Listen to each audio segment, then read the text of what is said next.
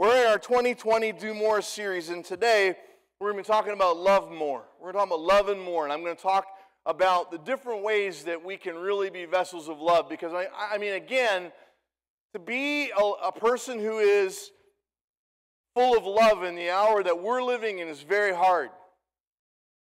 We're living in an extremely angry world where people are beginning to define themselves by their political parties, by their ideologies, and it seems that, whatever ideology they hold on to, they become their own. They're so dogmatic, they're militant about it, and we can no longer see that the other person just has an opposing view. No, they're my enemy. And this is part of the devil's end time strategy, because we have become an opponent of opposing strategies. And this is laying the groundwork for what I believe will be the greatest attack that we will see coming towards the church as we move into the end times. And so there's an ideology clash that begins to happen, and no longer can the ideologies coexist and recognize, hey, we just believe different things. No, they become militant one against the other. And we're seeing spiritual warfare manifest in the flesh now like never before.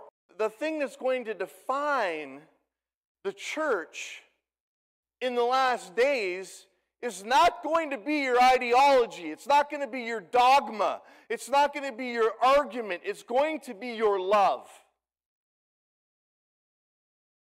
Mark chapter 12, verses 32 to 34. Well said, teacher, the man replied. You are right, saying that God is the one and there is no other but him. To love him with all of your heart. Just that statement alone will take you your entire life to fulfill. How many know what I mean? Just when you think you've arrived, God asks for more. Just when you think you've got it sorted out, you mess up and God needs to correct you, right? He says, love him with all of our heart, with all of our understanding. Well, some of us have more understanding than others. I think I'm a pretty simple person. And my understanding is, I've tried to keep it simple over the years. But this world and this life makes it complicated, doesn't it? It says, with all of your strength. Why the word strength? Because the battle makes us tired. Listening to everything that's going on, any channel right now, anything you see, it's just ad nauseum. It's ridiculous. I mean, I've never seen grown-ups, professionals, act more like babies. And to love your neighbor as yourself is more important than all burnt offerings and sacrifices. I mean, Jesus is saying, listen, love is the deciding factor. It's more important than everything else. It's more important than all the religious things you do, because religious things, by the way, really just simply means that you're doing a ritualistic practice. Something you do over and over and over. God says here that doesn't matter. That we have got to love our neighbor as ourselves. And some of you are going, well, I don't like myself. Yeah, you do. Yes, you do. No, I don't. I hate myself. Believe it or not, self-hatred is actually a form of self-obsession, which is self-love. Twisted, but it is. If you can't see a brother or a sister's need because you're buried in yours, and you can't set yours aside for 10 seconds, then that's what he's talking about. There's a standard of love that he wants us to walk in. When Jesus saw that he had answered wisely, he said to him, you are not far from the kingdom of God. And from then on, no one dared ask him any more questions. Why? Because they were convicted. The easy way was to observe the rituals. I mean, let's make it modern. Let's go to modern day. The modern day equivalent would be get up, make sure you're here at church, make sure you smile and you're friendly and you sing the songs, and you say amen when the pastor says to say amen, amen. And then, The rest of your week, you do the best you can, but you come back in next Sunday to try and get yourself cleaned up. So, that's the cycle. That's religion. But God wants relationship. But Jesus silenced them because the word was so piercing that love is the foundation. In 1 Corinthians chapter 13, Paul is dealing with the Corinthian church. They moved in the gifts of the Spirit. They moved in the gifts of the Spirit. And this is another end-day deception that you're going to see, is there's going to be an emergence of ministries that move in the gifts of the Spirit, but they are not going to be based out of love. And there isn't going to be transformation or change. Let me be clear. When the gifts of the Spirit are active, they bring change. If there's no change, it's people having a spiritual hoedown. Well, that's not very nice, Pastor. I don't care. I've seen spiritual abuse at levels that literally people were scared to go to church. Because this balance wasn't in place. And Paul, he expresses it very clearly. If I speak in the tongues of men or of angels, but I do not have love, I'm only a resounding gong or a clanging cymbal.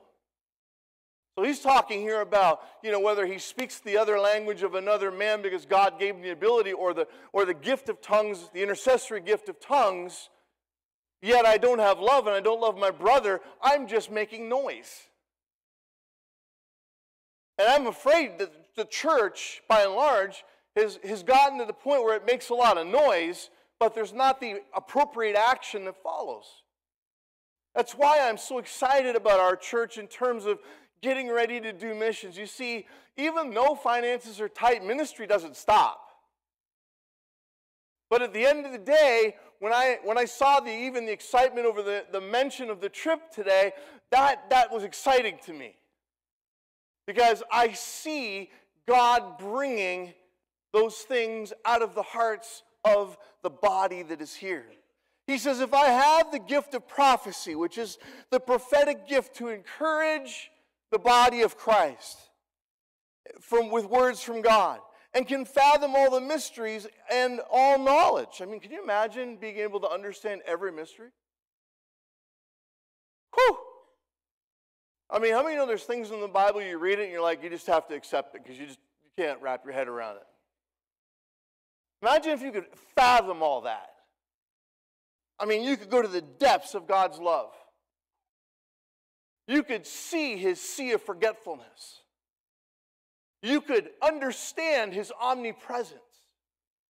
Imagine being able to fathom all of that. And Paul says, you fathom all of those mysteries and knowledge, and if I have faith that can move mountains, but do not have love, I am nothing. Now, I would think you'd be worth something, a nickel, a penny, a dime, but he says worth nothing. Because you see, what Paul's trying to preach and what I'm trying to articulate is that the mission of the church is to win people to Jesus. And we can't do that if we aren't doing it in love, because that's what they respond to. Because the world has refused to understand what real love is, and I'm sorry, but real love is not meeting a guy or a girl and then hopping in the sack 10 minutes later. That's not real love. Lust. Real love, man, respects. Real love prefers one over another. Real love says, I value you this much that I will never do this. And if you're married in the room and you took vows, you know what I'm talking about. And you probably even know the times that you didn't do it right. And you caused hurt to your spouse. When you become one, when you're married, here's something that's very powerful. When you hurt your spouse, you hurt yourself too. Because you're joined. I always wondered why, if me and my wife ever had a disagreement and I won, because I was right. When I was right, I was still wrong. I was wrong because of how I got right. See, the how matters. The how matters. You can be 100% right and wrong at the same time. Because your motives are wrong. They're based on unrighteousness. They're based on personal benefit. They're revenge. All of those things. Oh, no, Pastor, that's not what it is. It's righteous anger. Friends, you don't understand righteous anger. Neither do I. God does.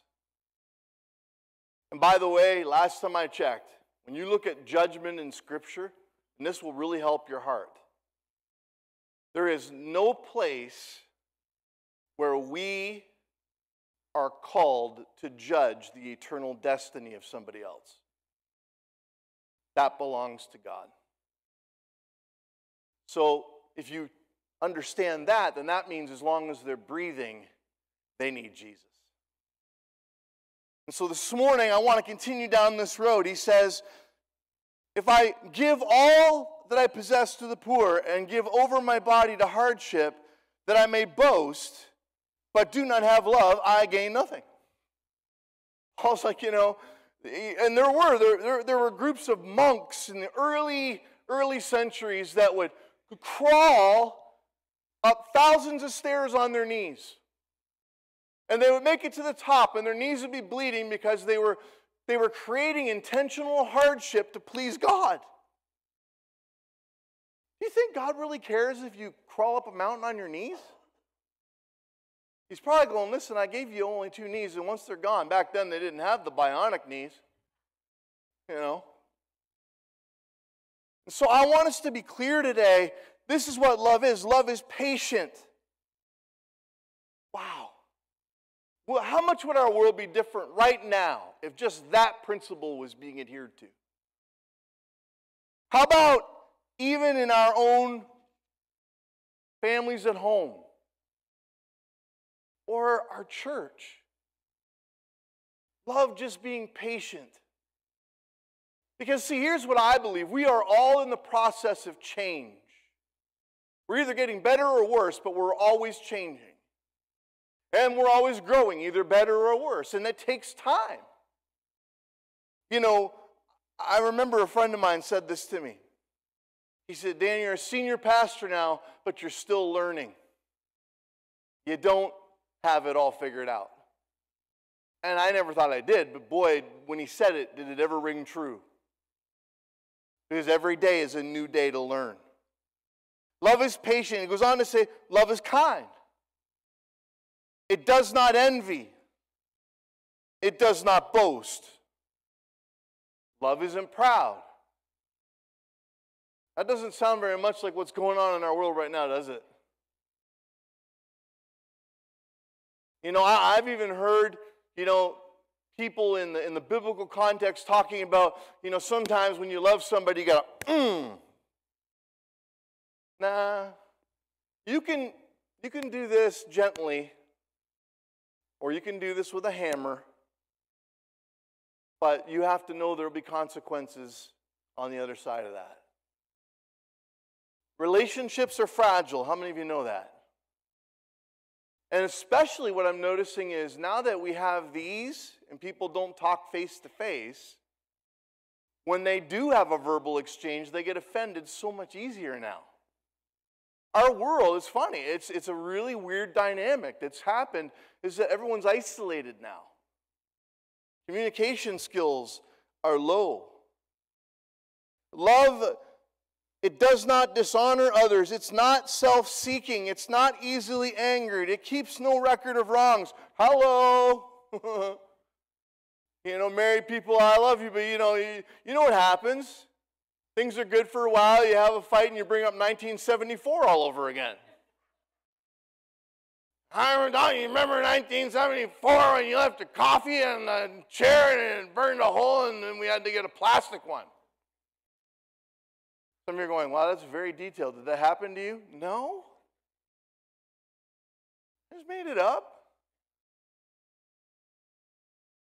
But, again, I'll say that in every marriage in this room, you will go through a period of learning each other and understanding each other, and then that will begin to happen, and that will be a lesson you'll have to learn in marriage, is not keeping a record of wrongs. Because when you keep a record of wrongs, and you're keeping score, how does your partner ever get out from under it? You're still holding something over them that God has already said He forgave them for. Think about that for a minute.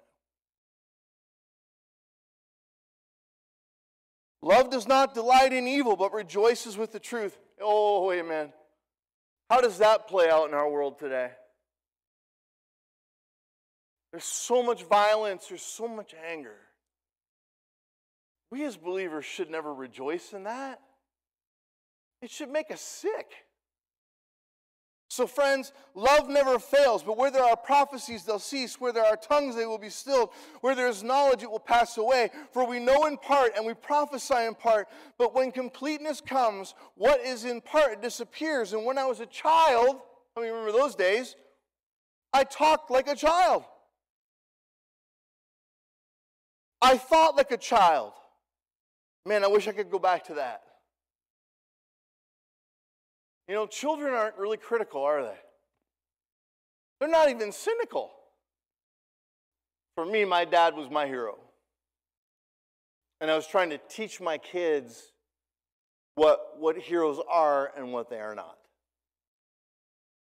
Because this world will define what a hero is. And right now I can tell you, the things that our world is celebrating as courageous and heroic is sick, twisted, dark, and evil. When I was a child, I taught like a child, thought like a child, reasoned like a child. When I became a man, I put the ways of childhood behind me. For now we see only a reflection in a mirror. I love this illustration. Then we shall see face to face. Now I know in part, and then I shall know fully, even as I am fully known. And these three remain, faith, hope, and love. But here he says it again. But the greatest of these is, what I love is that he literally says, like right now, we're only just seeing a reflection in the mirror of what is to come. How exciting is that? How exciting is it that you as a believer and Jesus Christ is in your life and we are only seeing a glimmer, just a glimmer of what is to come. And what we know in part, one day we will know in full, but I love the next part where it says, because it says that as I am fully known. So in other words, right now, while we're in the process of not knowing and not being 100% sure, God knows you 100%. And He's fully invested in you. Fully invested in you. Maybe you know somebody that's really broken in this area. Bring them next week because I want to continue to talk about God's love. Proverbs 3, verses 3 and 4. Now, I like how the word love and faithfulness go together. How many married couples would say they go together? Well, God says the same thing. Our love for Him and our faithfulness to Him are key. We can't say that we love Him and then try to live on our own. We can't say that we love Him and then embrace the ideologies of this world. There are groups that are trying to rewrite the Bible to reflect their ideologies today. He says, let love and faithfulness never leave you. Bind them around your neck and write them on the tablet of your heart. Then you will win favor and a good name in the sight of God and man. Friend, here's the challenge today. If you want to be a soul winner, you just have to love Him and be faithful. And He will make you a soul winner. People will be gravitated to you. They will come. God will bring them to you. Just be loving and faithful. Loving and faithful. How many would say, you know what? That's registering with my spirit today. I need that. I need to be more loving and more faithful. I want to pray for you right now. I'm going to let you go. Okay. Father, I thank you today for everybody that raised their hand. Lord, to be more loving and to be more faithful is one of the hardest things in the world to do. But you have called us in 2020 to love more. To love people who feel unloved, to love the unlovable, to love tangibly, to love spiritually, to love even physically, to love people the right way. And so, Lord, I pray for those who raised their hand this morning and said that that is registering with my spirit, that God, you would be with them. And if there are some that were like I was years ago, and they need someone to walk into their life and to love them and to help them become whole, Father, I pray that you would put those people in their life. That God, you would show them who would be a good fit, a good match, a good connection to mentor them like my pastor was for me.